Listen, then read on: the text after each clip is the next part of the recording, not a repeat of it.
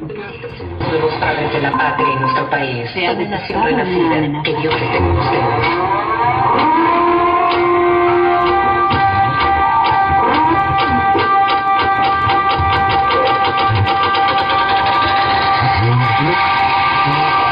Cholos TV Podcast de Edwin Ramírez. Saludos ciudadanos del mundo, bienvenidos al nuevo orden mundial. Felicidades por pasar la primera prueba, el coronavirus. A partir de hoy sus días no volverán a ser los mismos, están condenados a vivir bajo el mandato de nuestro nuevo gobierno. Somos legión, no perdonamos, no olvidamos, somos anónimos. Ustedes están aquí para una misión. El baile, el tequila, la fiesta serán sus armas para sobrevivir. Muchos comentarios sin nombre que dejaban los usuarios en ciertas páginas quienes no deseaban ser identificados. Anon comenzó a ser una abreviación bien conocida de Anon. Pasó luego a convertirse en un Cholos TV Podcast de Edwin Ramírez. Cholos TV Podcast de Edwin Ramírez. Quédate en casa. La página de historia del interior. No aguante una bromita, por así decirlo. Tiene como una razón de ser la página de Estos consideran que la policía no es una amenaza seria. Sentimos mucho que la DGIM sea incompetente. Sentimos mucho que haya querido pedir ayuda a la hora y la desconocen, cometemos una actividad delictiva. Saludos ciudadanos del mundo, bienvenidos al nuevo orden mundial. Felicidades por pasar la primera prueba, el coronavirus. A partir de hoy sus días no volverán a ser los mismos, están condenados a vivir bajo el mandato de nuestro nuevo gobierno. Somos legión, no perdonamos, no olvidamos, somos anónimos. Ustedes están aquí para una misión. El baile, el tequila y la fiesta serán sus armas para sobrevivir esta noche. Ingresan a un viejo chat. IRC. Estamos en Testigo Directo con Rafael Hashtag Cholos TV Podcast de Edwin Ramírez. Por primera vez y en exclusiva para Testigo Directo, hablan los integrantes del grupo de hackers que se autodenomina Anonymous y que tiene a Colombia de alérgico. Entonces, en los comentarios sin nombre, ¿qué tal les viene una palabra a la hackers? Cholos TV Podcast. Cholos TV Podcast de Edwin Ramírez. Hashtag El Menona. Fue el mismo día de la independencia de Colombia. Se ha detectado una amenaza. Mucho que hayan tenido que pedir ayuda a la hora. Desconocen que lo que están cometiendo es una actividad delictiva, ¿cierto? Porque se puede pasar del vandalismo a la delincuencia. Ellos sí están al tanto de lo que están haciendo. Saludos ciudadanos del mundo, bienvenidos al nuevo orden mundial. Felicidades por pasar la primera prueba, el coronavirus. Hashtag Cholos TV Podcast. No es ilegal en Edwin Colombia Ramírez. hacer una denegación. Defender la libertad. Esa es primordialmente la libertad de internet. Sus días no volverán a ser los mismos, están condenados a vivir bajo el mandato de nuestro nuevo gobierno. Somos legión, no perdonamos, no olvidamos, somos anónimos. Ustedes están aquí para una misión. El baile, el tequila y la fiesta serán sus armas para sobrevivir esta noche. Muchas This film is presented in its original uncut version. It is rated TV MALSV. It is intended only for mature audiences. Viewer discretion advised. No apto para menores de 25 años de edad. No disponible para menores de 25 años de edad. This film is presented in its original uncut version.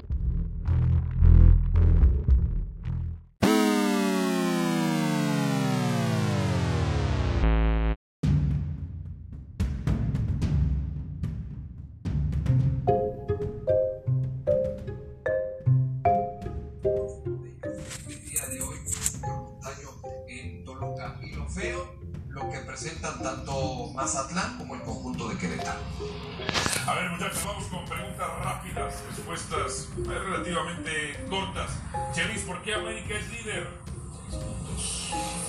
Está siendo muy solvente, está siendo muy pragmático, y dentro de esto, esta cosa de pragmático, sí tienen luz de repente no, pero tienen luz en su pragmatismo. Ok. Jared Borghetti, ¿qué le pasó a Cruz Azul contra Puebla? ¿Por qué no ganó? Tampoco la lluvia los paró. Sí, bueno, también esto hay que tomarlo en cuenta, ¿no? Una cancha donde no te permite jugar bien, es complicado ir a dar pases, la cancha es totalmente diferente, pero también es cierto que un equipo de Puebla que se para bien, un equipo de Puebla que no va a ser nada sencillo, que la verdad me está sorprendiendo y que bueno, ya hacía falta un equipo de Puebla desde hace tiempo que fuera contendiente. Hoy creo que así lo veo. Y esta máquina seguirá encontrando equipos que lo vayan maniatando y entendiendo ese estilo. Hoy, para mí, creo que sí, la lluvia merma mucho al azul. A ver, Mauricio y May, ¿por qué Chivas está en el puesto 15 con solamente un punto de 6 posibles? Porque arrancó el torneo sin tener a todas las piezas para armar el rompecabezas. Hoy, más allá de la cantidad de jugadores con los que no contó Luis Fernando Tena, muchos de ellos, la calidad era sumamente importante para demostrar un buen nivel futbolístico. Le pesa mucho la ausencia del Nene Beltrán, le pesa mucho en ataque no tener un complemento a JJ Macías como el que ya había encontrado con Alexis Vega, el no contar con tu lateral titular por izquierda como lo es el Pocho Ponce, y sumado a todo esto, que tu volante por izquierda esté muy lejos de su mejor nivel como lo es el Canelo Angulo. Chelis, ¿el Puebla se va a sostener dentro de los 8 primeros? ¿Está en segundo lugar o no? Yo le calculo a Puebla que sí entra amoladito al repechaje. Tiene un fútbol muy hecho, muy hecho. El problema, para mí, el Puebla va a ser cuando algún momento en el torneo tenga que tener la iniciativa. En algún momento va a tener que tener la iniciativa. Y entonces, ahí sí, porque la lluvia, no culpes a la lluvia, no culpes a la playa. O sea, todas estas cosas sí trabajaron a favor del Puebla el viernes pasado, pero es que abusaron, abusaron.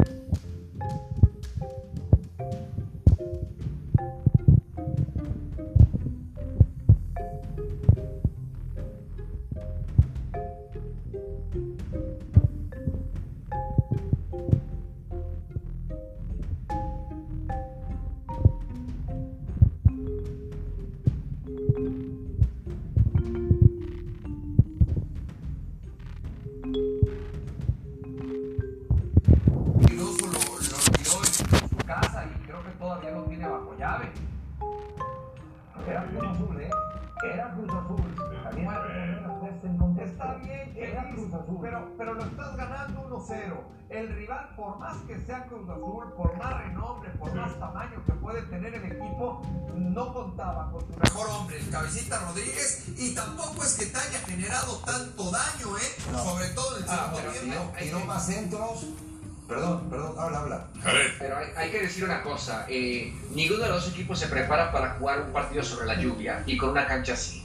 Y al jugarlo así, claro que te cambia totalmente todo, lo que planeaste, tu estilo, hay que adaptarte a la cancha. Y en ese sentido, pues a lo mejor sí, el ir ganando y sentir que no puedes demostrar más fútbol porque la cancha no te lo permite, pues a veces te tienes que ir cuidando un poco el marcador.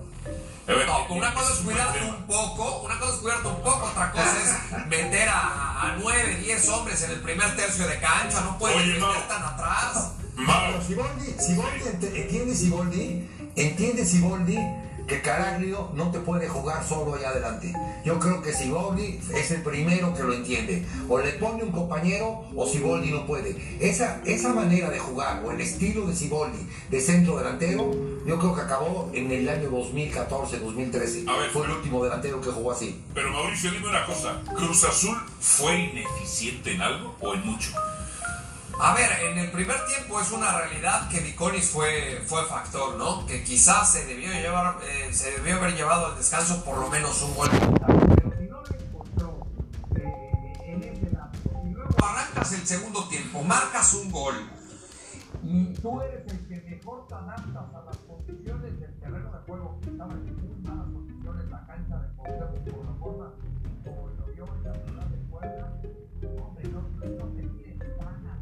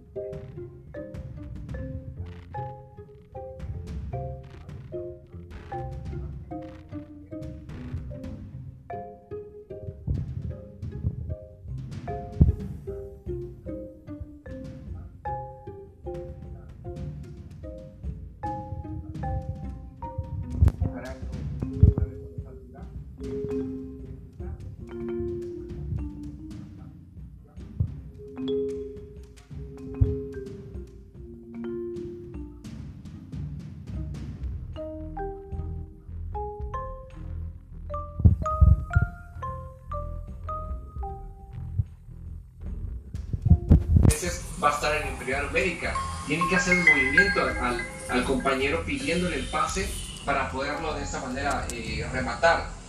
Y es así, si no lo haces, entonces caes en una forma repetitiva que vas a perder siempre. Hashtag Cholos TV Podcast de Edwin Ramírez. Es la segunda semana de Guardianes 2020 y los resultados: el América como superlíder con 6 puntos, Puebla en segundo lugar con 4 puntos, Tigres en tercer lugar con 4 puntos y número 4 Cruz Azul con 4 puntos. Bienvenidos a un episodio del podcast de tu pueblo, donde tu voz definitivamente que sí es escuchada, solo disponible o solo apto para mayores de 25 años de edad, desde la famosa ciudad de la hermosísima Tía Juana hasta tu celular, computadora, TV. Hashtag sin pelos en la lengua. Edwin Ramírez presenta su proyecto más reciente, Cholos TV Podcast. 663-205-5283 es el WhatsApp oficial para más información, preguntas, mandar saludos, sugerencias, participar. 663-205-5283. Acaban de escuchar los comentarios de ESPN Fútbol Picante. Visítalos en espn.com.mx para más información. Bueno, entonces el América está en primer lugar, Puebla en segundo lugar. La pregunta que te estaban haciendo ahorita al Jared Borghetti y a Chelis, que si el Puebla tiene lo suficiente para mantenerse en los primeros 8 durante todo el torneo. Pues vamos, eso lo dudo yo, lo dudo. El Tigres sí, Cruz Azul lo dudo también. Cruz Azul a lo mejor las siguientes fases yo pienso que se va a ir cayendo. ¿Verdad? Lo que espero, lo que yo quiero, que los Cholos lleguen a los primeros 8. Si jugaron como jugaron en América, no están viviendo a la altura de los equipos, pues de los equipos como América, como Chivas, como Tigres, como Monterrey. Espero mucho más de los Cholos. Jonathan Orozco es un muy buen portero, buenísimo portero, pero él no puede hacer todo si las defensas no hacen nada. Tiene que estar consciente en la defensa, tiene que estar bien parada la defensa, porque si la defensa no se está comunicando, no está haciendo bien las cosas, Jonathan Orozco no puede defender la portería solo. Habían varias jugadas, pudo haber quedado fácil 6-0 el partido. América estuvo llegue. Y sí hubo unas atajadas buenas de Jonathan Orozco, pero no. Ocupa la defensa. Ocupa cuando tenían a Gandolfi, tenían al Pellerano, que se lo vendieron a la América. Ellos se comunicaban tan bien.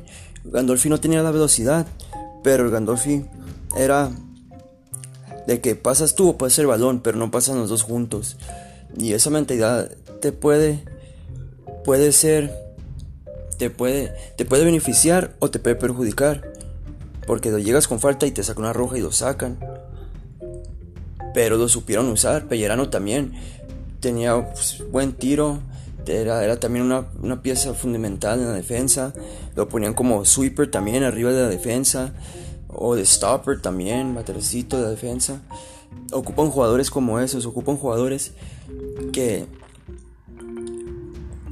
vivan a la altura de un América, que cuando jueguen contra el América, que al Martínez lo tengan bien controlado. Fíjate, el Martínez llegó como 3 veces y nomás porque pateó bien feo. No anda, el Martínez ahorita no está en sus mejores momentos. El de la América no está en sus mejores momentos. Llegó y mandaba el balón por arriba, pateaba bien feo, gracias a eso. Pero si estuviera en sus mejores momentos, nos hubiera clavado gol fácil. Estaba solo cuando remataba, solito. Creo que el primer gol fue de rebote. Jonathan Orozco la taponeó bien y le cayó en puras pies al delantero. Eso ya es de suerte, y pues ya no la pateó adentro. Pero ¿dónde estaba la defensa? Yo pienso que ahorita la debilidad de los Cholos es la defensa. Tienen que ser fuertes en toda la media, y la media tiene que conocer bien a Nahuel Pan, acoplarse con Nahuel Pan. No que todos jueguen para Nahuel Pan, pero que se acoplen a usar a sus mejores piezas, que es Nahuel Pan. El Kider Bolaños, pues él ya tiene tiempo en el equipo, él es como el líder, la pieza fundamental del equipo. Pero ¿de qué sirve si Nahuel Pan está desconcentrado, si Nahuel Pan tiene otras cosas en la mente? Se tienen que acoplar. Director técnico más. Si va a ganar un partido, el primer partido, el segundo también. ¿De qué sirve que le ganen los equipos, a los peores equipos como el Atlas, si va a llegar a América y te va a golear? Ahorita es el primer equipo goleado en la Liga MX, pero otras estadísticas se van a ir pues las va a ir cambiando el director técnico. Espero que los ajustes que haga, pues sí le alcance para estar ahí en los primeros 8 de los Cholos Quinkles. Soy Edwin Ramírez de Cholos TV Podcast. 663-205-5283. La segunda semana de Guardianes 2020 cada vez se pone mejor. A ver quién frena a la América. Yo pienso que el América no es decir super líder. Yo pienso que sí se le puede ganar. Martínez no está muy acá. Al último metieron al Aguilar. El Aguilar ya no está empezando, no está en su mejor momento. Henry Martin no está en su mejor momento. Usó de motivación a los Cholos, usó de escalón a los Cholos, pero yo pienso que Henry Martin ya no está en su mejor momento. Y con jugadores que Cholos los hizo como Henry Martin, no tiene que pasar eso que te mete un doblete, especialmente si tenía tantos minutos sin meter gol. Es al contrario, si un jugador que ya jugó con los Cholos, es para que los Cholos tengan bien estudiado y no lo dejen hacer nada. En cuanto toque el balón, ponerle presión. Y una de cuantas de esas veces también faulearlo, para que sienta la presión. ¿Qué tiene si te dan amarilla? Una amarilla a lo mejor sí puede sacrificar, pero que no sea un jugador de los que siempre agarran amarillas. Esas son estrategias del director técnico. Mandarle a uno que se le barra, nada más para ponerle presión. En cuanto toque el balón, pegarle, Esos son que empieza a sacar el colmillo, los Cholos, ese colmillo que han ido aprendiendo. Yo pienso que pueden ser un poquito más agresivos en el lado defensivo. Sacar el colmillo en la defensiva. Por la delantera, ahí está bien la delantera. Está muy bien. Nomás de ganar los balones en la defensa, en la media. Y solito se van a ir haciendo las jugadas con el Kider Bolaños. Ese es un jugador muy completo que baja, sube. No sé si te acuerdas antes, Fernando Arce, en la temporada que ganamos el campeonato, Fernando Arce pone que no tocaba mucho el balón, pero por el lado defensivo la perreaba, así parecía perrito detrás de todos. Eso es bueno, porque le pone presión. En cuanto otro agarra el balón, Fernando Arce ya estaba sobre él. Mirá, Fernando se corre para abajo. Haz de cuenta que así es Mider Bolaños, pero con más estrategia. Mider Bolaños es más ofensivo, con más gol, es un jugador muy completo, que lo sepan utilizar, que los balones, las jugadas que hagan todos alrededor de él, y vas a ver cómo cambia todo la perspectiva de cómo los Cholos juegan. 663-205-5283.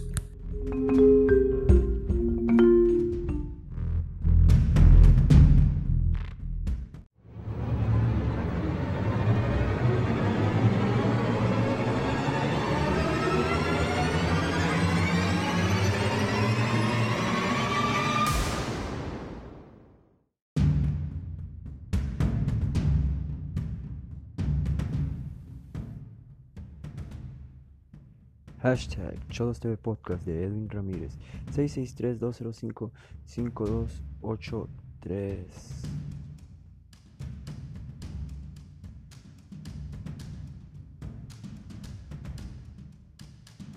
Cholos Quinkles 0, América 4. 4 golazos le metió el América en Ciudad Universitaria. El América no está jugando en su estadio actual. Piojo le atribuyó a los errores de los Cholos de Tijuana a la altura de la Ciudad de México, pero que está consciente de que vendrán equipos mucho más fuertes y tienen que estar preparados para ello. El equipo terminó haciendo muchos goles.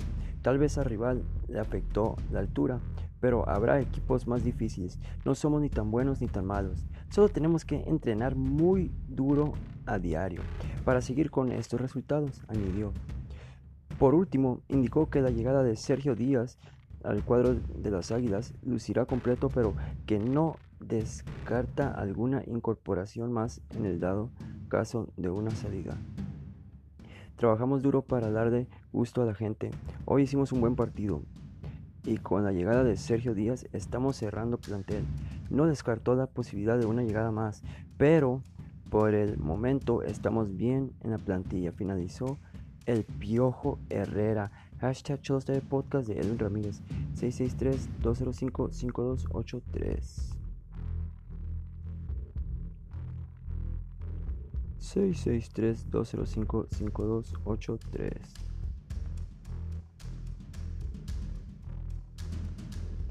Revive todas las acciones de la segunda fecha del torneo Liga MX desde el Estadio Olímpico Universitario.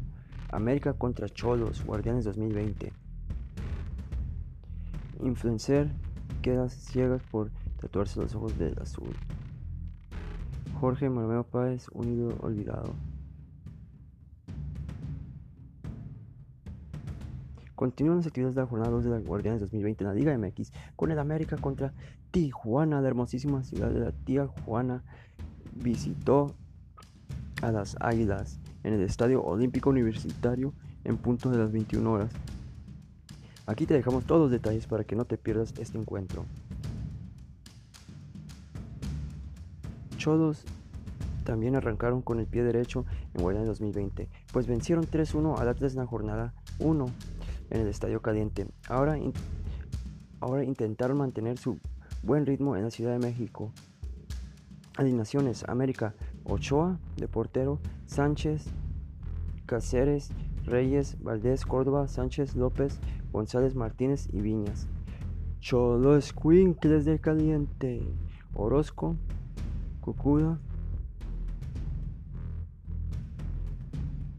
que por cierto Orozco tuvo un muy buen partido. Cúcuta, Barbieri, Gómez, Guzmán, Balanta, Aboagui, Castillo, Bolaños, Angulo y Nahuelpan.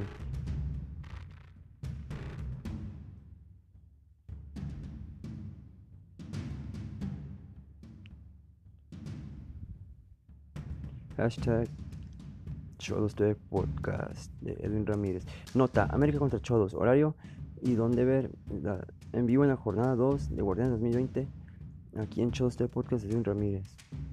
Club América, @Club América.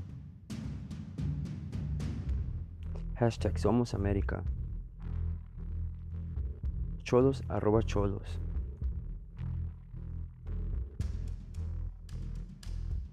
Minuto 1. Cáceres intenta abrir el marcador, pero su disparo se va muy encima del arco. Minuto 12. América domina ligeramente el encuentro, pero no tiene claridad de cara al arco rival. Minuto 14. Penal. El árbitro señala penal máxima a favor de Tijuana por falta de Valdés sobre Angulo. El árbitro anuló el penal. Angulo se encontraba en fuera de lugar. Penal para Cholos, pero se anula la decisión por fuera de lugar. 0-0. Hashtag Somos América. Hashtag Cholos TV Podcast de Edwin Ramírez. Hashtag Reinicia la ilusión. Minuto 26. Sánchez se lleva fuertes golpes tras falta de Barbieri. Minuto 29. Tarjeta amarilla. Amonestado para Barbieri de Tijuana. Minuto 34. Gran jugada colectiva en busca del gol, pero Córdoba no logra rematar de buena forma y el balón termina en manos de Orozco.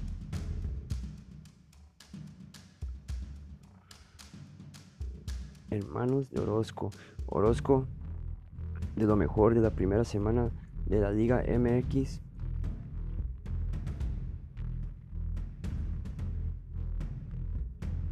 Pero en este partido 4. Minuto 35, tarjeta amarilla. Brian Colula de Tijuana es amonestado. Las amarillas. Minuto 37, gol de Richard Sánchez. Abre el marcador para las Águilas. Minuto 37. Minuto 36, cambio de Tijuana. Sale Brian Colula, entra Aldo Jafit Cruz.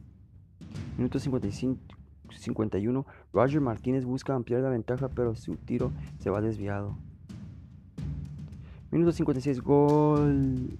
Bruno Valdés pone el segundo para las Águilas. Minuto 58, cambio de Tijuana. Sale Kevin Balanta y Brian Angulo. Entra Edwin Cardona y Mauro Lines. Minuto 63, cambio de América. Sale Jesús López y entra Alonso Escobosa.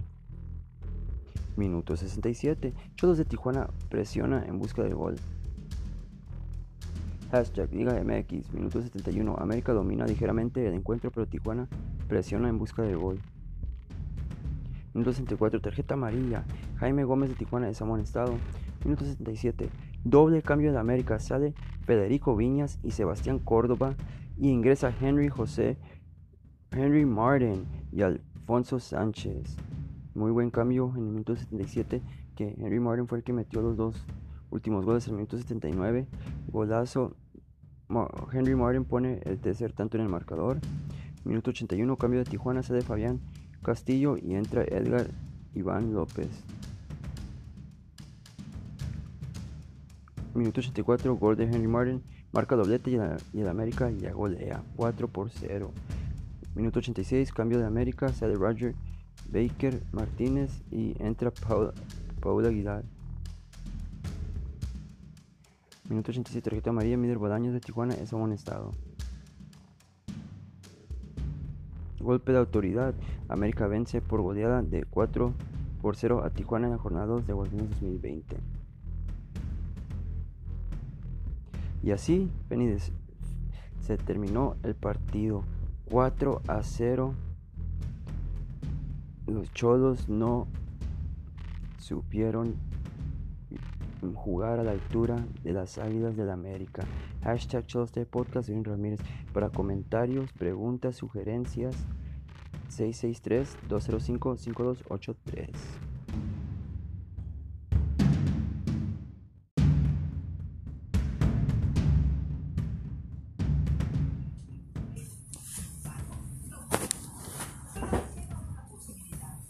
Los Wolves se mantienen en la lucha por coronarse en la presente Europa League. Y en caso de que lo consigan, clasificarían directo a la Champions League.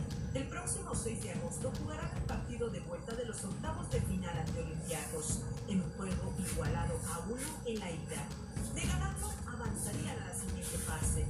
En este proceso, Raúl Jiménez deberá estar concentrado en su juego, pese a las versiones de la prensa que mencionan su inminente salida del equipo y un posible arribo al Manchester United, en una operación que ascendería a los 60 millones de euros. Incluso mencionan a Paulinho, atacante lusitano del Braga, como reemplazo del mexicano. Raúl Jiménez concluyó la pasada campaña del fútbol inglés con 53 apariciones con el Wolverhampton, en las que marcó 26 goles, tomando en cuenta la Liga Inglesa, la FA Cup y la Europa League.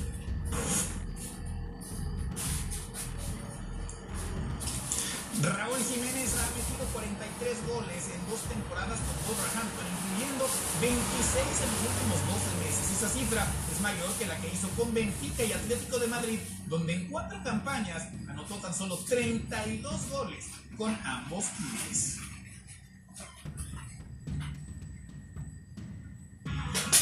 El Top 5 es presentado por M&M's. Pequeños momentos son mejores con los chocolates M&M's.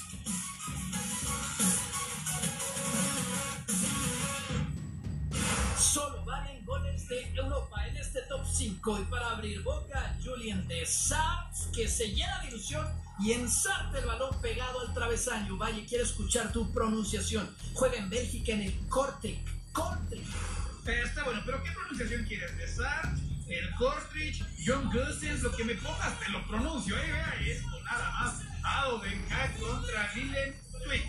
Gusens recupera la pelota, qué remate, Rodríguez, qué remate. Aprovechando que la pelota botaba y le decía, pégame con fuerzas, qué remate. Muy buen remate, pero no mejor que este Niangolán de pecho y de derecha en el ángulo. Está loco Niangolán, está loco, lo hizo en el Cagliari contra Spal. Trata de encontrar un defecto en ese disparo, no lo hay, es un misil.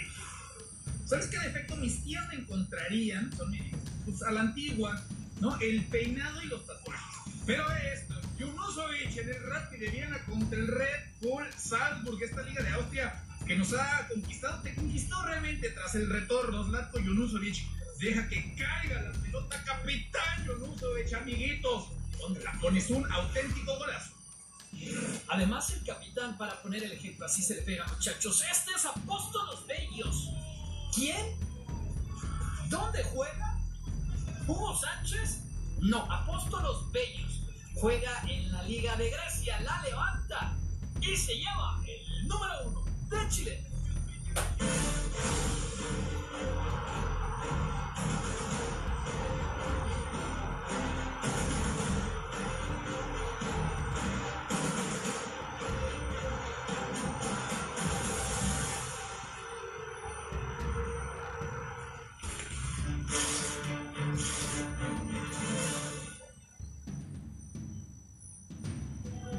Un día como hoy, 2 de agosto, pero de hace 5 años, fue inaugurado el estadio BBVA en Monterrey con un partido amistoso entre el Benfica y los Rayados, en el que los regios se quedaron con el triunfo.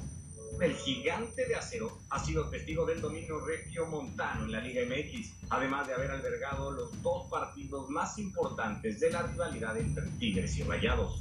La primera fue en un juego de vuelta de la final de la Apertura 2017. El encuentro terminó con una victoria de los dirigidos por Ricardo Tuca Ferretti después del fallo de Avilés Hurtado desde el punto penal que habría mandado el partido a la largue. El segundo momento fue la final de la CONCACAF Liga Campeones de 2019. Un empate en el BBVA le bastó a los locales para quedarse con el título y levantar el trofeo frente a su gente. Un día como hoy, pero de 2015, Monterrey se mudó a una nueva casa y ha seguido escribiendo su historia en uno de los estadios más modernos del fútbol mexicano. Los 5 años de su nuevo estadio no es la única celebración de Rayados en las últimas horas. La fiesta que se puso más buena fue la del sábado, el cumpleaños de Hugo González.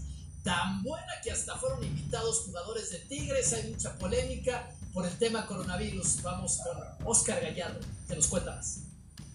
Saludos amigos de Sports Center con el último reporte de Rayados, que hizo oficial la baja de Hugo González y Dorlan Pavón para el compromiso de visita ante León, después de que ambos elementos en plena pandemia fueran parte de un convivio hace 24 horas con motivo del cumpleaños del guardameta del Monterrey.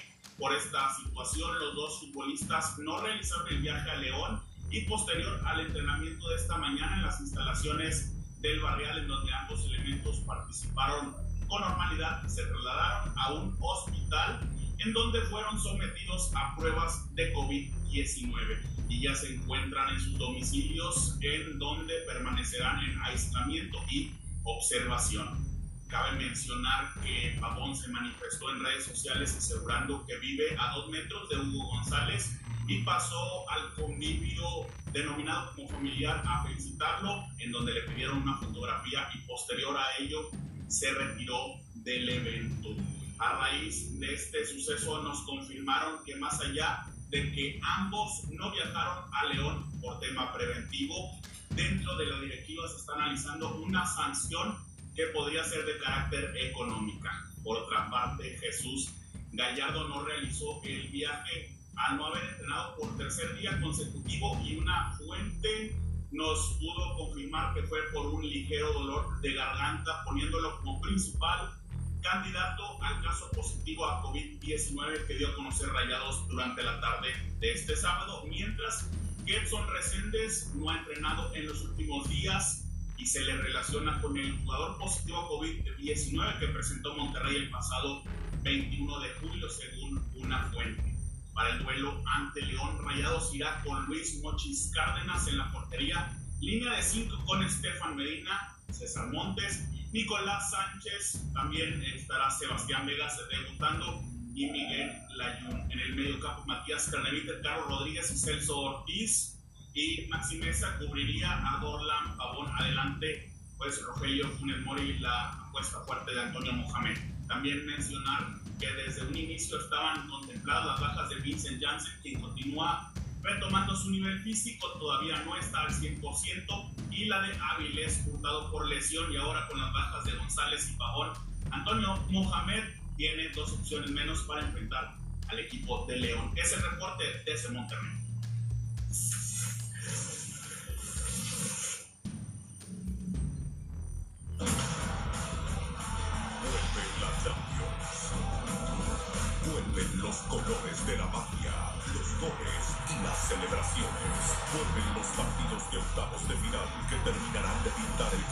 equipos que irán a Lisboa para definir un campeón. Vuelven los colores del buen fútbol, los colores de la Champions. El viernes 7, Manchester City, Real Madrid. Y el sábado 8, Bayern Múnich, Chelsea, por ESPN 2. La UEFA Europa League en ESPN 2. En un momento inédito se juegan los octavos de final para llegar a la gran definición en Alemania. Un solo partido, una oportunidad, la emoción está de vuelta. Con la ilusión, con el fútbol, la UEFA Europa League. El miércoles 5 de agosto, Manchester United, Las en ESPN 2. Cause all I really want in life is you.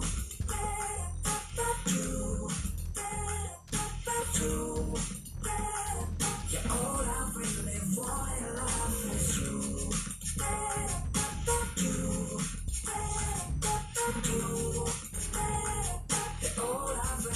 Ronda 1, jueves en ESPN. Queremos béisbol. Queremos el primer lanzamiento y a los bateadores más impresionantes. Queremos una temporada donde cualquier cosa puede pasar. Hemos vivido una época que nos dejará marcados para siempre. Porque hay huellas que dejan marcas. Pero también hay marcas que dejan huella. Marcas que dejaron huella por su apoyo.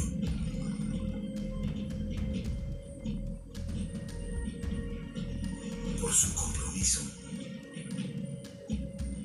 La huella del optimismo. La huella de la responsabilidad social. Marcas que jamás dejaron de trabajar para mantener a México en pie.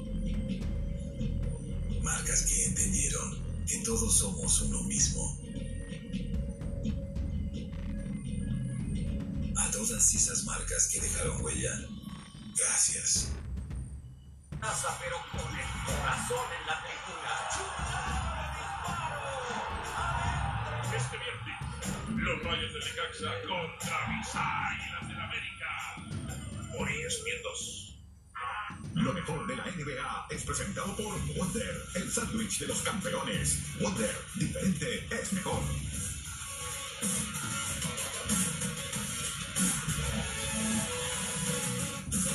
Nos metemos a la burbuja mágica de Disney. Los Boston Celtics, en información del NBA, se mantienen en el top 3 del este. Superaron 128-124 cerrado a Portland, que desaprovechó la oportunidad de acercarse a zona de clasificación en el oeste. Por otro lado, en sus aspiraciones a postemporada, los Spurs obtuvieron una victoria bien importante contra Memphis. Duelo directo por marcador de 108-106. Apenas una canasta. Dejounte Murray lideró al equipo de Greg Popovich, 21 puntos, 10 rebotes. Para terminar, los Nets también dieron un paso hacia adelante. En la conferencia del Este le pegaron 118-110 a Wizards. Pobre Washington, el escolta Caris LeVert fue el líder anotador de los ganadores, 34 puntos. Y súmele 7 rebotes. Este cuadro todavía se va a mover en cuanto a las posiciones, pero por el momento en el oeste habría play-in entre Grizzlies y Spurs para definir al octavo pasajero que enfrentaría a los Lakers. Los Clippers chocarían contra los Mavericks, Houston contra Denver y el Jazz se enfrentaría al Thunder. Además, en el este, Bucks jugaría contra los Nets. Aquí ya todo más claro, Raptors contra Magic. Los otros dos series se disputarían Celtics contra Filadelfia y Heat contra el equipo de los Pacers. Así entonces las cosas en la NBA, en esta burbuja que por supuesto de lo más destacado que tiene, además de que todos los partidos se están contando y todos los partidos o muchos de ellos han sido emocionantes, pues que al día de hoy todavía no hay positivos de coronavirus en más de 2 semanas. Y como están las cosas en el béisbol, como pintan en la NFL, Adam Silver tiene que estar muy orgulloso. Dodgers contra D-backs, segundo de la serie. Está empatada 1, por cierto, el día de ayer. Los Dodgers, 11 carreros, Merrill Kelly contra Cody Bellinger. Vean lo que va a hacer Cody. Por el jardín derecho, cuadrangular. Justin Turner estaba en primera, así que 2-0 estaban ganando los californianos. Y repartiendo chocolates Clayton Kershaw. A Ketel Marte me lo va a ponchar. A Sterling Marte le repite los dos. Después vendría Nick Camilo. ¿Ustedes qué creen que va a pasar? A ver, ¿ustedes qué creen? Exacto, lo poncha. Y va a venir Pocahontas, actúen sorprendidos porque también me lo manda a sentar Clayton Kershaw. 5 entradas, 2 tercios, 3 hits, 6 chocolatotes. Recetó. Quinta entrada, Merrill Kelly, Mookie Betts, el multimillonario. Y ay, algo le dolió. Se lastima la mano. Vean ahí Mookie Betts, como que el contacto no es el mejor. Resiente entonces la mano izquierda, pero pues nada que una buena estadita no puede arreglar, ¿verdad? Vendría el lanzamiento y el batazo entre el derecho y el central. Por cierto, Betts saldría en la séptima entrada por molestias en el dedo meñique de la mano izquierda. Ganaron los Dodgers 3 carreras a 0. Se llevan la serie 2-1.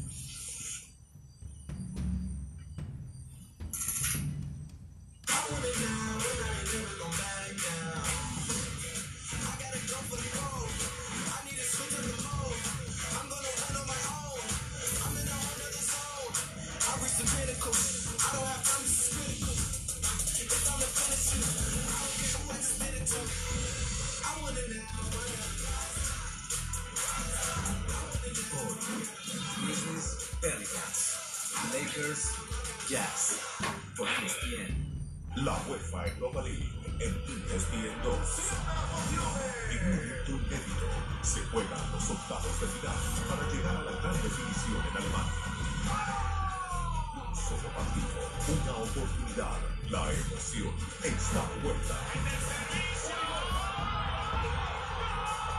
La UEFA Europa League, el jueves 6 de agosto, Bayer Leverkusen Rangers y después Basel Eintracht Frankfurt en ESPN 2. Cause all I really want in life is you.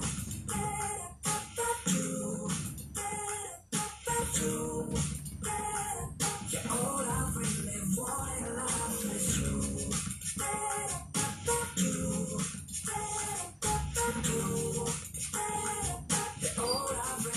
Ronda 1, jueves en ESPN.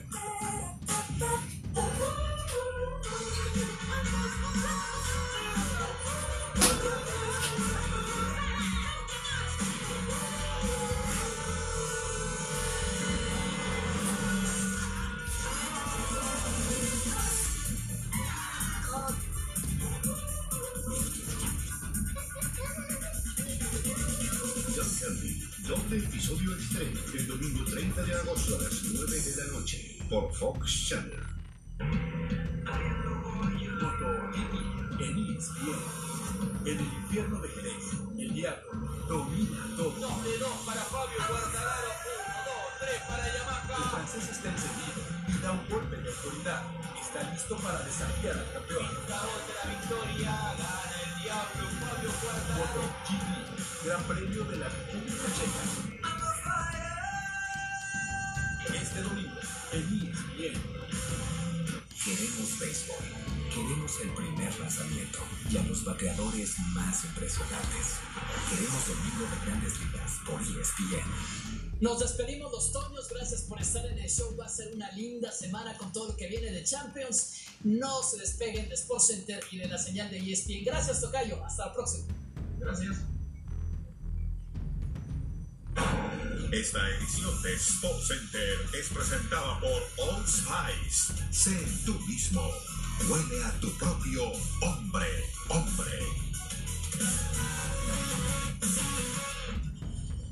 Esto es SportsCenter.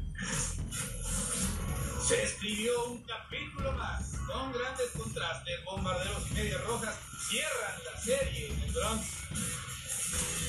Por la primera victoria, las Chivas viajan a Torreón luego de un decepcionante inicio. Se tiene ratificado en Barcelona mientras que se complica el fichaje de Neymar. Y como Setién, como Neymar, como todos ustedes, nos quedamos en casa para iniciar una edición más, porque aquí arranca Sports Center.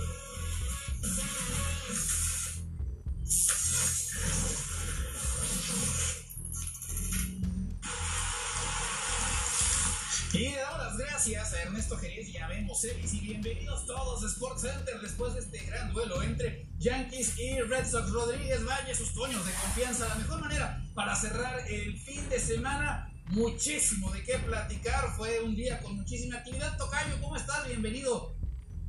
Bien, como siempre, contento de estar con todos ustedes. Más adelante vamos a tener el resumen completo de este partido en el que los Yankees han terminado y han barrido la serie contra Red Sox. Un partido que tuvo volteretas, que tuvo cuadrangulares y que tuvo acción de parte de los dos equipos. Parece que los de Boston pues no terminan por caminar en esta temporada. Por supuesto también para que estén bien pendientes. En cuestión de minutos venimos con el resumen del partido de las Chivas. En cualquier momento que ha jugado contra Santos Laguna, la visita a la comarca lagunera, no necesariamente el resultado que ha querido el equipo de Luis Fernando Tena. Así que tenemos pues completa la información aquí en Sports Center. Tocayo, va a haber también una pieza especial de lo que puede venir en el futuro para Raúl Jiménez y por supuesto el resultado del Gran Premio allá en Inglaterra de la Fórmula 1. Así que qué bueno que están con todos nosotros. Vamos a ir a la información entonces directamente hablando del fútbol mexicano. Las Chivas llegaban al partido con Santos Laguna con muchísimas bajas, lo cual se puede comparar un poco con la historia que tuvo América el día sábado y aún así el equipo de Miguel Herrera sacó el resultado positivo. Ganaron 4-0, más ni menos que con los Xolos de Tijuana. Así que el equipo de Luis Fernando Tena pues también tenía bajas importantes por lo del coronavirus. Tocayo, no iba a ser nada fácil este segundo partido de la temporada del Guardianes para el equipo de Chivas. Tocayo, y platiquemos también un poco sobre lo que pasaba cuando arrancaba el día de hoy, y es que el día comenzó con un compromiso en la cancha de los Diablos Rojos del Toluca, un Toluca que la ha pasado mal, un Chepo de la Torre que se encuentra sobre piernas tambaleantes. Jornada 2 del Guardianes 2020, Toluca contra San Luis, ambos equipos buscando primer triunfo en el torneo. La jugada del conjunto escarlata, al fondo de la portería, Michael Estrada aprovecha que la pelota queda viva y después marca de esta forma. Así que se adelanta el cuadro choricero. Nico Ibáñez, el servicio, Germán Berterame, el 1-1, el amigo de Cunita, ahí llegaría para poner el empate al minuto 11, al 28, Estrada y después Alexis Canelo con la punta del pie derecho marcaría el 2-1. Lo anulaban por fuera de juego, pero después lo van a revisar y entonces se confirma. Así que sí, Toluca ganaba 2-1. Segundo tiempo, Chala, el servicio, Canelo y después lo van a noquear. Ahí remata y la pierna de Carlos Felipe Rodríguez en el estómago. Catalán va a caer en el área, lo revisan en el VAR. Penalti Ibáñez, qué forma de cobrar 3-2. Se pone interesante el duelo. Nico Ibáñez de larga distancia, Luis García con la atacada. Toluca se lleva la victoria tan necesitada de 3-2. Y de 2 en 2, ¿sabía usted que Pedro Alexis Canelo marcó su cuarto doblete en liga en el fútbol mexicano? 3 de estos 4 los ha hecho como jugador de los Diablos Rojos del Toluca. Además, su último doblete lo había marcado el 21 de abril del año 2019, ese 2019 que parece tan lejano, lo hizo contra las Águilas del América.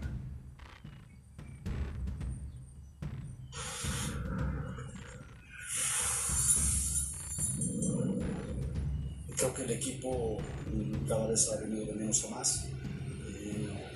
Hicimos un buen partido con Monterrey y no supimos sacar bien el resultado porque tuvimos oportunidades y algunos errores que pudimos corregir. Y que ahora que aparte en casa no fue fácil San Luis, nos complicó mucho, pero al final de cuentas supimos resolverlo adecuadamente en los momentos que tuvimos las oportunidades. Y esto, por supuesto que nos viene muy bien sumar de a 3, sobre todo en casa, y de aquí, bueno, dar la base para seguir escalando posiciones. Bueno, los refuerzos Se ha complicado un poco la cuestión de la visa de trabajo.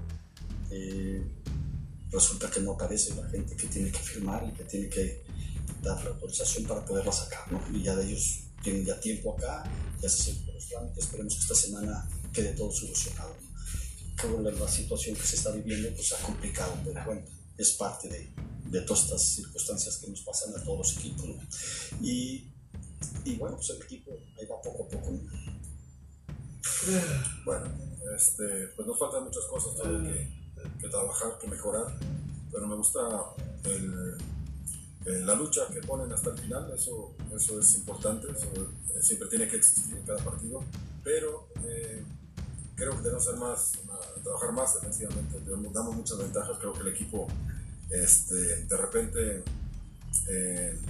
por momentos le regalamos goles al rival que después nos cuesta mucho trabajo remontar, ¿no? Creo que sobre todo ahí es donde tenemos que poner más atención en la parte defensiva, ser un equipo más sólido, defender mejor, y para adelante sabemos que tenemos gente importante, entonces por ahí va la cosa, yo creo. Vamos a analizar los partidos más interesantes, los destacados de esta jornada de domingo junto a Ángel García Toraño. Qué bueno que estás con nosotros y vamos a comenzar, por supuesto, con las Chivas. Estaremos presentando las imágenes mientras nos platicas del resultado. Ángel, pierden 2-0 en su visita a la comarca lagunera y los números no son muy buenos. El equipo solamente tiene un punto de 6 posibles. Estábamos platicando en la junta de producción mientras veíamos los dos el partido del Guadalajara. ¿Qué te ha parecido lo que presentó el equipo de Luis Fernando Tena, entendiendo que tenían por lo menos 5 ausencias importantes por coronavirus? Esperaba, Toño, que no cerraras con una excusa. Un abrazo para ti, por supuesto. Toño, es información, no es excusa. Es que siempre son las excusas, ¿no? Cerraste, y no es porque lo digas tú, pero generalmente hay alguna excusa para justificar a Guadalajara. Con ausencias importantes del Guadalajara, sí, ausencias importantes, también las tuvo Santos. Santos tuvo oportunidades, sí, Santos hizo 2 goles, Guadalajara muy pocas oportunidades, 0 goles. Es que Chivas no es el único maltratado con todas las circunstancias que se viven, de lesiones, del tema de COVID. Guadalajara sigue dando tumbos, ¿no? Después de la pretemporada y que se hablaban muy buenas cosas de Guadalajara. Hoy Guadalajara, Toñito, está fuera de la liguilla y de la reclasificación. ¿Y sabes en qué lugar está? Faltan partidos, 2 mañana, en el 15º. Clasifican 2, 4 directo a la liguilla y 12 después, ¿no? O sea, del 9 al 12 en la reclasificación. Chivas está otra vez fuera de zona de liguilla. Hoy no compitió Guadalajara. Es que el tema es que hay jugadores importantes. Pero bueno, estaba Macías, que es el mejor jugador de Chivas. Estaba Brizuela, también estaba Molina, estaba Rodríguez, su portero, y una línea de 4 importante. No hizo nada Chivas, no hizo nada. Ángel, doblete de Gorriarán, Fernando Gorriarán, hace los 2 goles del partido para Santos Laguna. Preguntabas de Macías, ¿o qué pasó con él? Bueno, al minuto 97, en el tiempo agregado, tuvo un penal vía VAR el Guadalajara. JJ Macías se enfrentó a Acevedo y falló el penal. Mejor dicho, Acevedo fue a la esquina y en un atajadón le negó a Chivas lo que hubiera sido por lo menos un gol de la honra en este partido. ¿Cuál es el primer problema que tendría que solucionar Luis Fernando Tena? Que ya anulaste el tema de las ausencias. Si te quieres agrandar, América también la sufrió y, como decíamos hace unos minutos, goleó a Cholos. ¿Cuál es el principal problema del Guadalajara? Pues te quiero, Toñito, no tiene nada que ver. Yo también te quiero. Todos los equipos. No tiene nada que ver, pero lo metiste ahí luego. Bueno, todos tienen momentos que todos. Santos las tuvo América ayer, no tuvo Cruz Azul a su mejor hombre, que es el Cabecita Rodríguez. Pues Santos tampoco tuvo a su mejor hombre, no lo tuvo tampoco. ¿No? ¿Estamos de acuerdo o no? Brian Lozano tampoco jugó, es el mejor hombre de Santos. Estoy de acuerdo. Hoy pero Santos, dime entonces cuál es el principal problema de Chivas. Que era su portero titular, y hoy juega Acevedo, y lo que tiene que hacer Acevedo lo sabe hacer. O sea, los entrenadores y los equipos tienen que trabajar de acuerdo a las circunstancias. Si Chivas se va a justificar porque tiene ausencias, pues se va a quedar fuera otra vez. Nadie puede trabajar así o pensar en cosas óptimas o mejores. No, porque si no siempre va una justificación para Guadalajara. No tendría que ser así. Eso creo. Ángel, vamos a la cancha y respóndeme la pregunta. ¿Cuál es el principal problema de la Chivas? No es la misma cosa, no.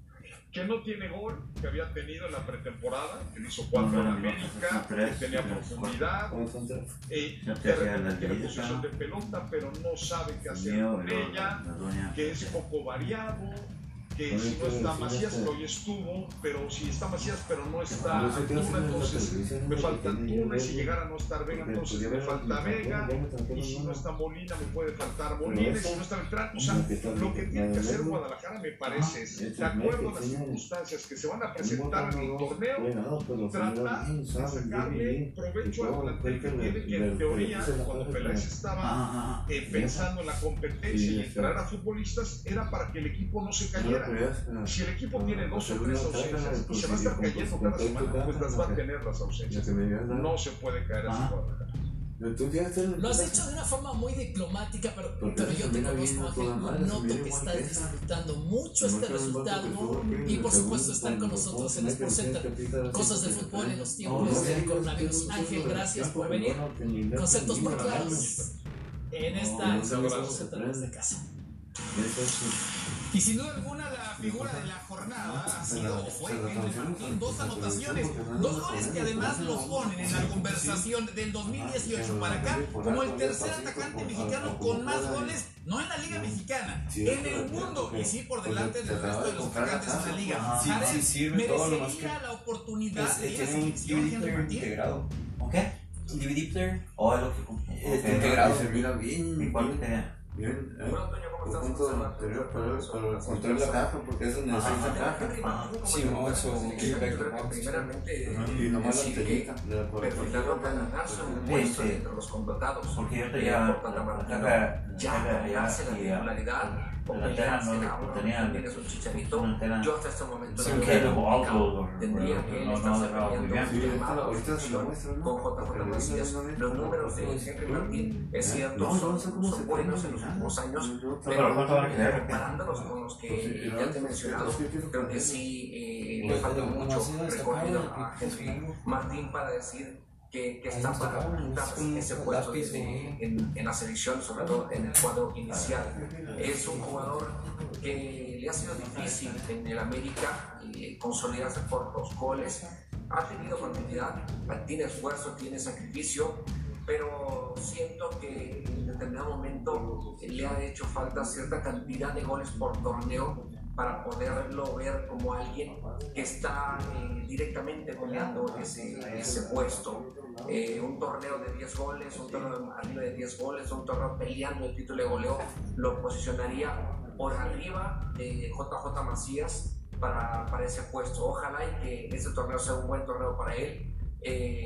Tendrá y dependerá de él la oportunidad en América de poderse ganar ese puesto. Empezó la liga sin él siendo titular. Hoy creo que el inicio lo hace bien con un par de goles y eso le dará confianza tanto a él como al técnico para decir que puede tomarlo en cuenta y puede ser bien importante para el resto de lo que es este Guardianes 2020. Ojalá que sí, y que la competencia por ese puesto sea fantástica para que podamos tener diferentes opciones en el ataque mexicano.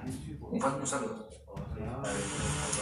Muchísimas gracias, Jared, un gusto como siempre. Ojo, en su cuenta de Twitter, el ex volante de América, Pavel Pardo, mencionó: este América está más cercano al que esperamos ver. Se ajustó bien la defensa, Roger está regresando a su mejor versión y Henry Martín sigue respondiendo con goles. De seguir así, los resultados positivos Apachureo de play, conecta de Apachureo de play en el la fecha 2 del Guardián 2020 empezó el viernes con 2 partidos. Cruz Azul empató contra Puebla, Juárez venció a Necaxa el sábado, Tigres igualó con Pachuca y el América goleó al conjunto de los Xolos de Tijuana. Así los resultados entonces en esta jornada 2. Vamos a hacer una pausa en Sport Center. Regresamos para hablar del Fútbol Club Barcelona. Ya está aquí Andrés Agulla para analizar las palabras de Bartomeu. No las mejores noticias para aquellos que esperaban refuerzos. Ya regresamos. Esto es Sport Center desde casa.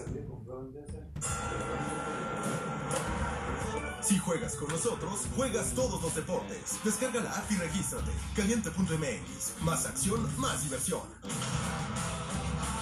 Vuelven la Champions. Vuelven los colores de la magia, los goles y las celebraciones. Vuelven los partidos de octavos de final que terminarán de pintar el cuadro de 8 equipos que irán a Lisboa para definir un campeón. Vuelven los colores del buen fútbol, los colores de la Champions. El viernes 7, Manchester City, Real Madrid. Y el sábado 8, Bayern Múnich, Chelsea. Por ESPN 2. La UEFA Europa League en ESPN 2. En un momento inédito, se juegan los octavos de final para llegar a la gran definición en Alemania.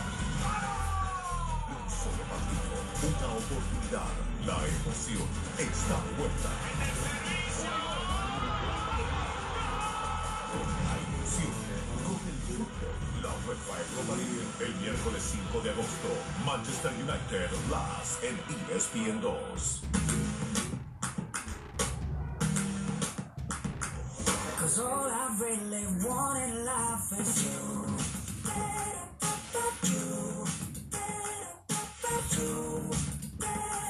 Yeah, all I really want in life is you.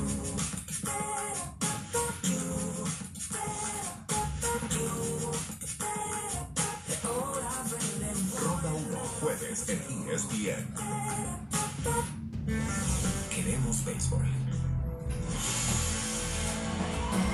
Queremos el primer lanzamiento y a los bateadores más impresionantes. Queremos una temporada donde cualquier cosa puede pasar.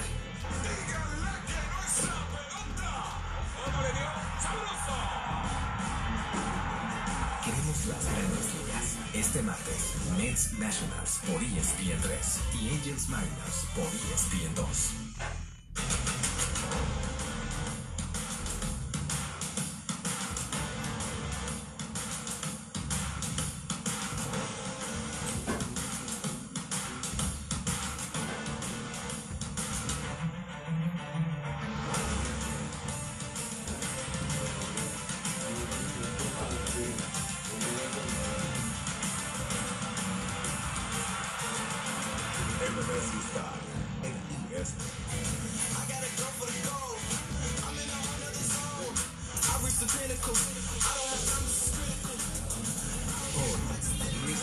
Pelicans, Lakers, Jazz. Por ESPN. Guardianes 2020. Toda la temporada. Por ESPN 2.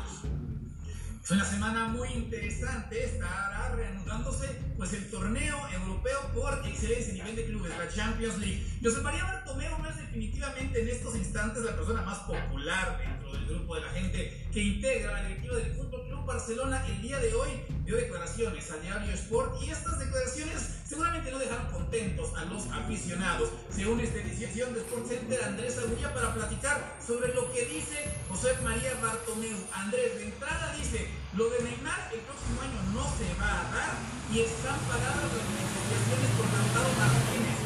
¿Cómo ves este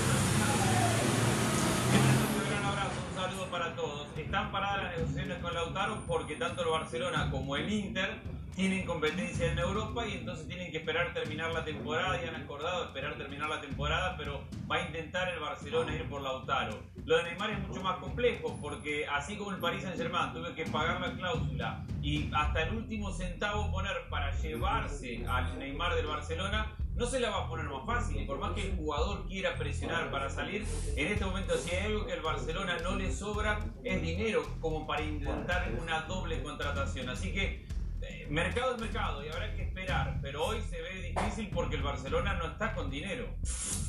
Y justamente al respecto habló José María Bartomeu diciendo pues alrededor de 200 millones de euros se han perdido. Ya hizo una contratación con esta falta de dinero, ¿no? En el tema de Pjanic y de Arthur. ¿Crees que puedan venir más contrataciones parecidas a esas? Sí, me parece que ese es el modelo. A ver, hay algo que ha hecho bien Bartomeu y su comisión directiva. Barcelona fue al término de la temporada 18-19 el club que más ingresos generó en todo el mundo, superando los 850 millones de euros y ganándole por casi 100 al Real Madrid. Esa parte la hizo bien. Lo que hace mal es administrarlo, porque siendo el equipo que más ingresa dinero, tiene muchos problemas para sostener esta plantilla, no tiene margen de error, ha cometido muchos errores en el mercado de fichajes y ahora tiene una gran cantidad de jugadores por los que ha pagado 100 o más con salarios gigantescos a los cuales tratar de sostener. Entonces, si bien genera mucho dinero, ha gastado mucho y el Barcelona para atraer jugadores va a tener que mandar varios a cambio, quitarse salarios grandes, ver quién acepta pagar esos salarios de jugadores que mandan intercambio y hacer este jueguito económico que ya hemos explicado entre Arthur y Pjanic, que no tiene que ver exclusivamente con lo futbolístico y lo inmediato, sino con una ingeniería económica. El tan criticado Setién se va a quedar, dice Bartomeu. ¿Cómo tomas esta noticia? A mí me llama la atención, aunque entiendo que es lo que tiene que decir en este momento porque se va a jugar la Champions, pero si Arturo Vidal dijo hace una semana que esperamos que termine la temporada y vamos a analizar qué es lo mejor para el club, lo dice Arturo Vidal, yo no creo que Setién esté tan cómodo, pero tiene que jugar la Champions y no le corresponde al presidente salir y decir termina la Champions y se va Setién, no lo va a hacer. En este momento lo tiene que ratificar y después va a pasar lo siguiente, si el Barcelona gana la Champions, Setién se va a quedar. Si el Barcelona pierde la Champions, no ganó la Champions, no ganó la Liga, no le dio una imagen al equipo, se tiene que ir, por más que yo haya dicho lo contrario hace una semana, propio del momento, pero Setién no está garantizado. ¿Cómo imaginas la reacción de Messi al leer estas declaraciones y esa duda de si va a continuar a mediano o largo plazo en el FC Barcelona?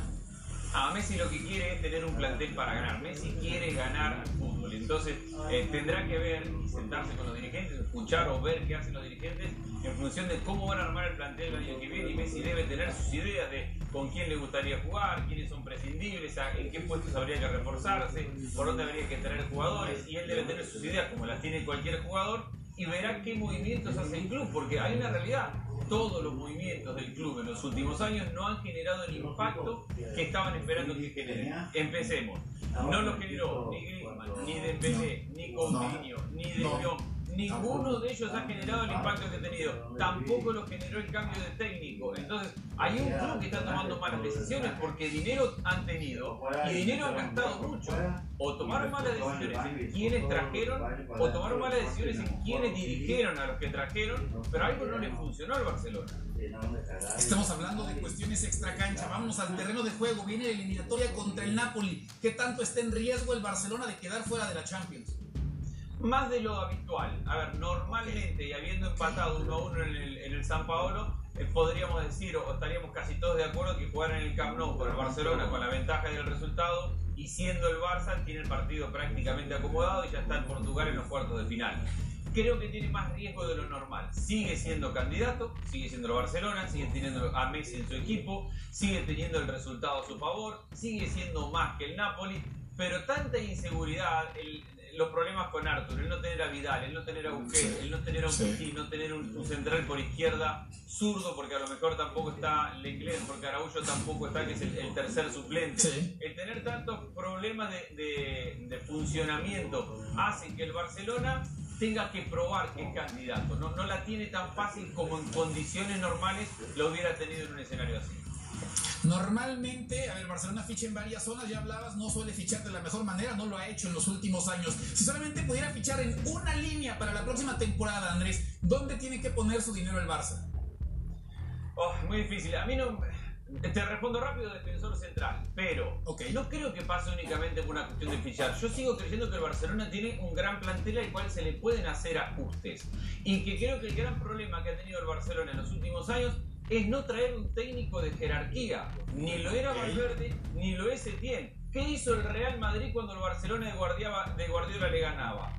Fue y buscó al mejor técnico del mundo de ese momento, que era Mourinho, para pelearle. ¿Qué hace el Barcelona ante la era de Zidane? Valverde, no, la escuela, la idea, quién tiene más la posesión, el cruyffismo de Setién. Tiene que buscar un técnico que entiende, ¿quién sería ese técnico? Una idea. ¿Quién tiene que ser ese técnico? En principio la apuesta original o la ideal sería Xavi, aunque no tiene tanta... Pero es el gran técnico del mundo que bueno, no lo sabemos, sería lo equivalente a Mourinho. Pero es el que entiende la filosofía y que tiene ascendencia sobre el grupo, el que se le puede parar delante a Messi y le dice, mira, vos tenés que hacer esto para que eso funcione. Esa autoridad sí la tiene Xavi, no la tiene Setién, no la tiene Valverde, no la tiene un técnico que llega al Barcelona sin haber dirigido jamás en su vida o compartido un vestuario con una figura del nombre que tienen enfrente ahora. Entonces Xavi sí tiene esa ascendencia y tendrá que probarse como técnico. Y si no, tendrá que ir a los Klopp, no sé, tiene que ir a buscar a los mejores del mundo, a los que están probados y a los que han ganado. Porque lo que ha hecho el Barcelona con todas sus ideas de los últimos años es desaprovechar al mejor jugador del mundo en sus años buenos. Perfecto, Andrés, pues un gusto como siempre poder platicar contigo. Viene una extraordinaria semana que sé que vas a disfrutar bastante. Fuerte abrazo, Andrés Agulla, muchas gracias, buenas noches. Nosotros hacemos una pausa, ya regresamos. Rodríguez Valle, Los Toños, esto es Sports Center desde casa. Con María.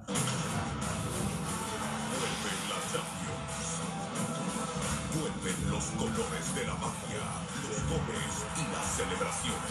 Vuelven los partidos de octavos de final que terminarán de pintar el cuadro de 8 equipos que irán a Lisboa para definir un campeón. Vuelven los colores del buen fútbol, los colores de la Champions. El viernes 7, Manchester City, Real Madrid.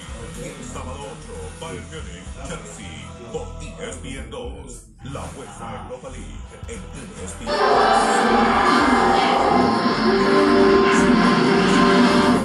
Para llegar a la gran definición en Alemania, una oportunidad, la emoción está de vuelta.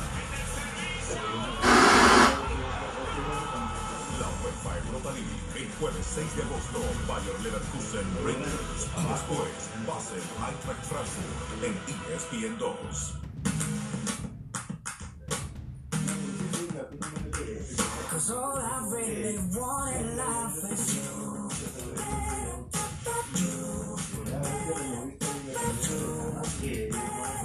Yeah, all I really want in life is you.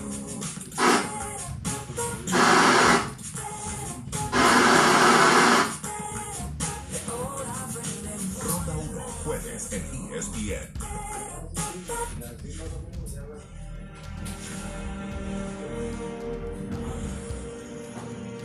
What's happened to our country? To the land we love? My love, I need you. Actívate. Hoy más que nunca tienes que verte bien. Desvanece tus canas fácilmente. Tan solo entra en la ducha con Control GX. El shampoo que desvanece las canas gradualmente para un resultado natural. Saca tu mejor versión con Control GX de Just for Men. Rentar es muy sencillo. Selecciona tu película. Beber y listo, a disfrutar tu película.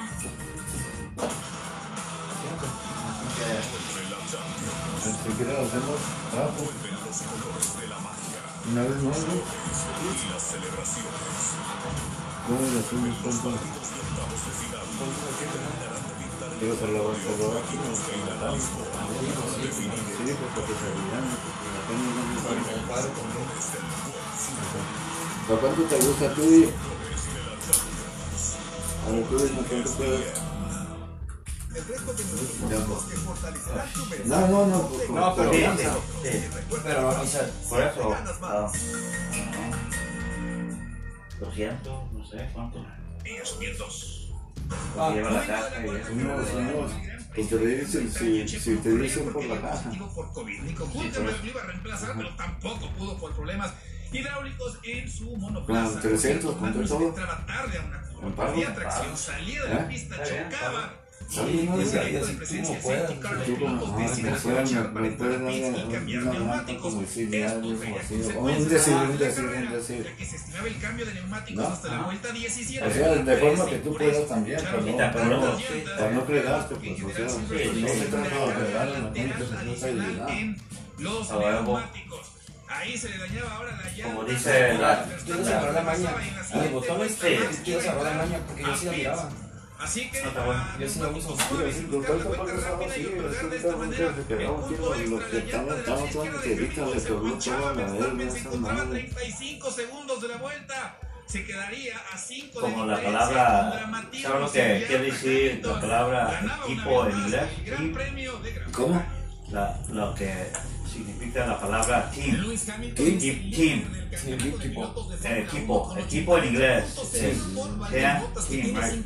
T-E-A-M. Y together, everyone achieves more. Seguido por Red Bull. Así las cosas. Juntos, todos cumplimos más. Esa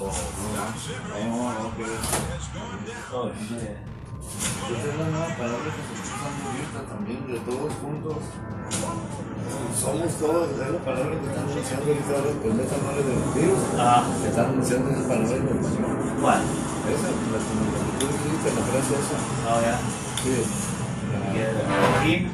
Y todos, ¿sale cada rato en la tele esa frase? Sale en la tele. Del béisbol y más grande, ya llegaban con el trabajo hecho, habían ganado los primeros dos y con eso se iban a llevar la serie, pero aún está en juego, ¿no es cierto? Vamos a vencer, El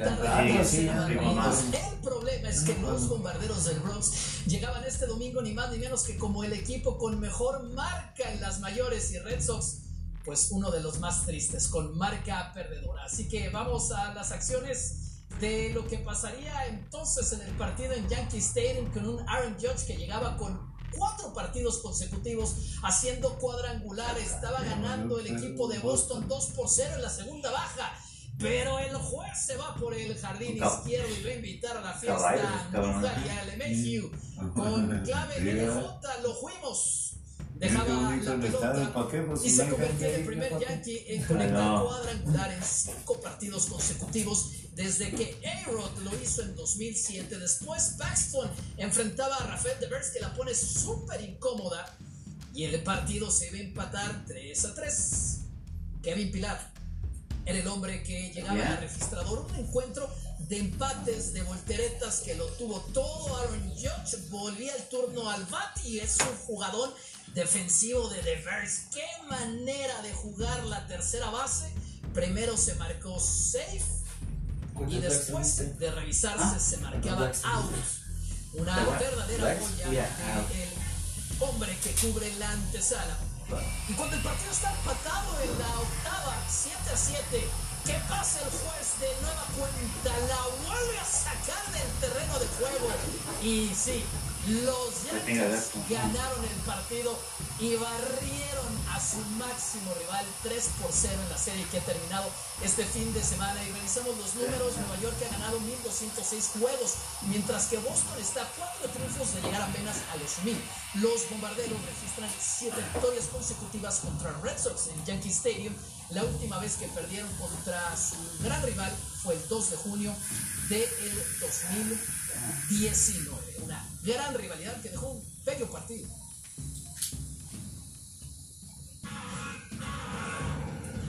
El Top Ten es presentado por Old Spice. Sé tú mismo. Huele a tu propio hombre.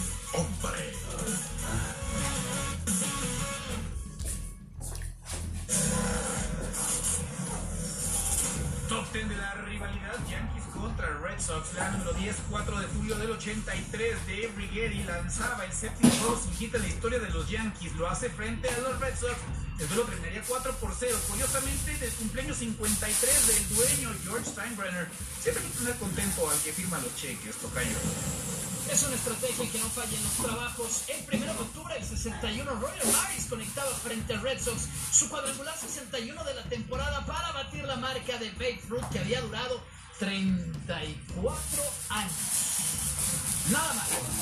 La número 8, 10 de septiembre del 78. Se concretaba en Fenway Park una de las barridas más caóticas en la historia de los Red Sox. Los Yankees ganaron los 4 juegos de la serie: 15-3 el 1, 13-2 el 2, 7-0 el 3 y 7-3 el 4. 42 carreras para los Yankees en 4 juegos. La llamada masacre de Boston no está triste. Después de semejante paliza? Hablando de, en el 2004, Alex Rodríguez y Jason Varitek. Hay que censurar hasta las palabrotas que dijo A-Rod. Se agarraron y se vaciaron, por supuesto, las bancas. Rodríguez se hizo de palabras con el catcher y ahí comenzaría la locura. Ahí veíamos a Derek Jeter, que decía que vivía pues de su carita, pero el 1 de julio del 2004, batazo de Chuck Nixon conectando por detrás de la tercera base. Jeter alcanza a capturar la bola, terminaba en las gradas, ojo morado. Valió la pena, los Yankees ganarían aquel juego. Para que vean, él, que es guapo, es guapo. Nomás le alcanzó para Scarlett Johansson y Jessica Alba tranquilamente. En 2003 le acerca a Manny Ramírez la bola a Roger Clemens y se arma la locura. Le puso el proyectil que le sacó vientito en la cara. Y Don Zimmer, el coach de banca de los Yankees, va a recibir tremendo golpe de Martínez. Lamentable por la diferencia de edades. No, Rodríguez, hay que tratar bien a los mayores. Yo por eso te trato bien. La número 4, 26 de diciembre de 1919. $100,000 la cifra que pagaron los Yankees de los servicios de Babe Ruth. Venía sus novelas 4 series mundiales y bueno, le cayó la maldición del bambino a los Red Sox. 16 años. Llevamos los Yankees, pero ya llegará el desquite después de terminar la temporada de 1978 con marca idéntica. Se enfrentaron en octubre en un juego de desempate. Todavía quería que viniera, ventaja 2 carreras a la 0. doña Sin como a la embargo, 1 de la en la mañana. séptima ese batazo Digo, de ¿qué se puede ir para allá ahorita? Diga, I barely woke up. Yo me paré como a las 10, digo, y le dije, quiero son como las 9. Se definió con una mirando era como que a 5 carreras. una 14. Entrada del séptimo juego. Aaron Boone bateando el Te dije, no, que deja tendido a Boston a una nueva serie mundial. El mítico cuadrangular 16 de octubre del 2003. Ahí se queda y hoy manager. Me desmontaron, me acuesto bien tempranito, pero yo me desmontaron. Seguramente no durmió nadie en Casi nomás duermo 4 horas diario, 4 o 5 horas. Sí, por el cuerpo, ¿no? Eso. Sí, mi esposa. Antes de toda serie de campeonato de la Americana 2004, los Yankees tenían ventaja 3-0. Sin embargo, los Red Sox regresaron de la muerte, lograron remontar 4 victorias al hilo. Así de dulce, el final fue perfecto. Ese mismo año llegaron a la Serie Mundial y rompieron la maldición del bambino. Proeza que compensa los otros 9 actos de este contexto. 3-0 para ganar en Boston y no pudieron. Huele a tu propio hombre. Este momento histórico donde el equipo de Boston estaba arriba 3-0 contra Nueva York y perdieron. Entonces, ¿el campeonato? El campeonato ya llegó a Nueva York ganó los siguientes 4. ¿El año pasado? No, en no sé qué año era, 2004. Eran momentos históricos de la rivalidad. Manchester City, Real Madrid.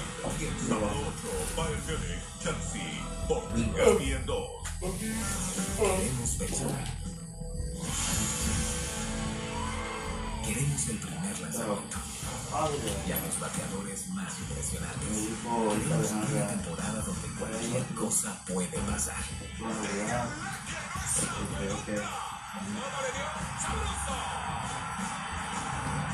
Queremos las grandes ligas. Este martes, Mets Nationals por ESPN 3 y Angels Mariners por ESPN 2.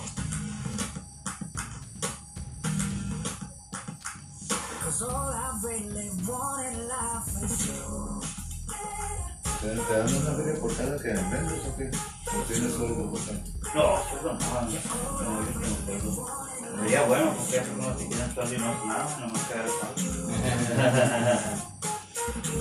Mientras estés ahí, de una feria garantizada, ¿no? Y aparte, sí, la comisión que agarran de lo que hayan hecho. Ahora también, ¿verdad? Oye, no lo van a decir aquí, eso suena como un plan que nos podemos dar. Que traigas en las esquinitas, ¿no? Sí, Yo lo que quiero es que me dejen mis temas de cachicón en paz. ¿Sí? ¿Cuántos días? 3? 4. Es que tampoco no terminó. Pues aquí sí. Aquí no queda.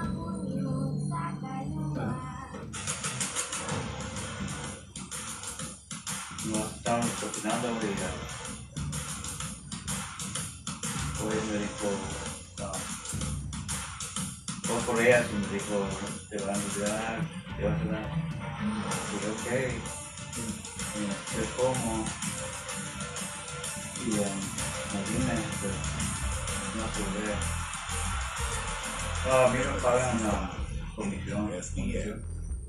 Después de tantas, y me pagan por lo mismo, no sé, me pagan dinero.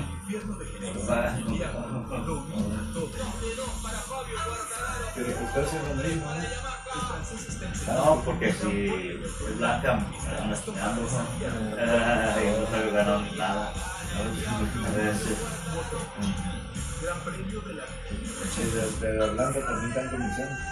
Me dan pruebas que yo con el negro no uso. Me dan comisión, pero ya me estoy cansando de eso, ¿no? Yo he pensado que iba a ser diferente y llega un tiempo en que uno se cansa de todo eso. Es una fiesta sin parar.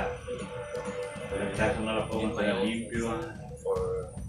No para, mi turno es de 24 horas, 48 horas, hasta 60 horas diarias. Cada rato. Me duermo un ratito y me quieren levantar ya que no quieren estar de noche. Incluso no quieren estar rindiendo. Tienen que elevar. Pero yo lo hago para que no esté ella, pero ella quiere andar allí ya muy dicho Scarface, porque yo dejo que me canse, pero ella nomás da un ratito y como tiene su niño ahí, no. Viene de regreso la Europa League. Esta cuidando y Raúl Jiménez, una buena participación y lo puede catapultar a otros clubes, pero si su equipo no es capaz de conseguir el título, también podrían venir cambios para el atacante mexicano. Marisa Lara nos tiene más de lo que pudiera representar este torneo en el futbolista azteca. Pero pueden crecer su explotación. El campeonato del Arsenal en la FA Cup dejó al mexicano Raúl Jiménez y al Wolverhampton sin Europa League para la siguiente campaña. Al quedar en el séptimo sitio de la Premier League, dependían de que el Chelsea venciera a los Gunners para acceder a una nueva edición del torneo europeo. Sin embargo,